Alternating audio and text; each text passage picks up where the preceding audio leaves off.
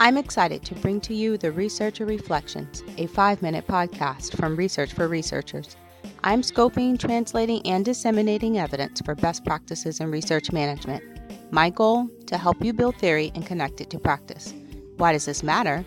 Because abandoned and poorly managed research projects contribute to billions in dollars of wasted resources, leave questions unanswered, and leave people without hope.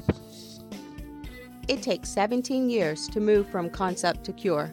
This extended timeline is the result of gaps between the stages in the life cycle of innovation development, theories produced from academic research, and best practices developed in real-world practice.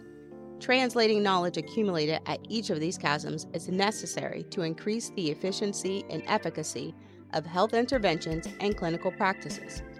Research for Researchers helps to move health forward by sharing evidence of best practices in research management and insightful guidance for entrepreneurial researchers. Are you a clinician with a great idea for medical innovation to improve your patient's health? Maybe a new investigator charged with running your first project. Is your career shifting to research management? Have you spent years in clinical research just learning on the job?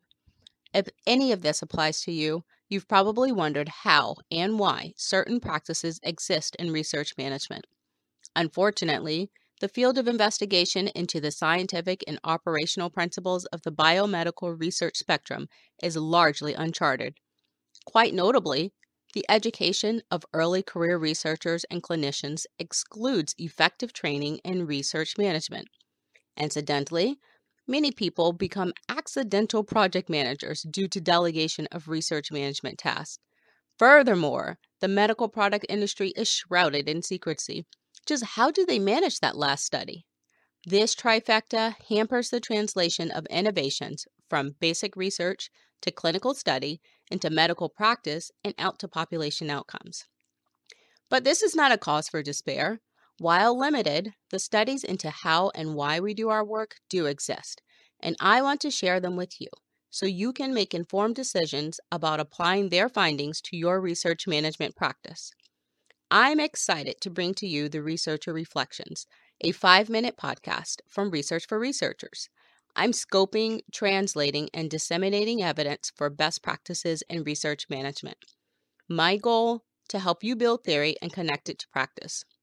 All by the time you enjoy your first cup of coffee, call into your next meeting, or make it to your airline gate. This podcast complements the Goodreads library on the Research for Researchers site.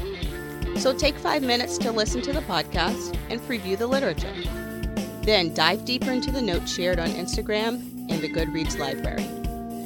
With just 5 minutes, there's no need to block out time in your calendar for professional development.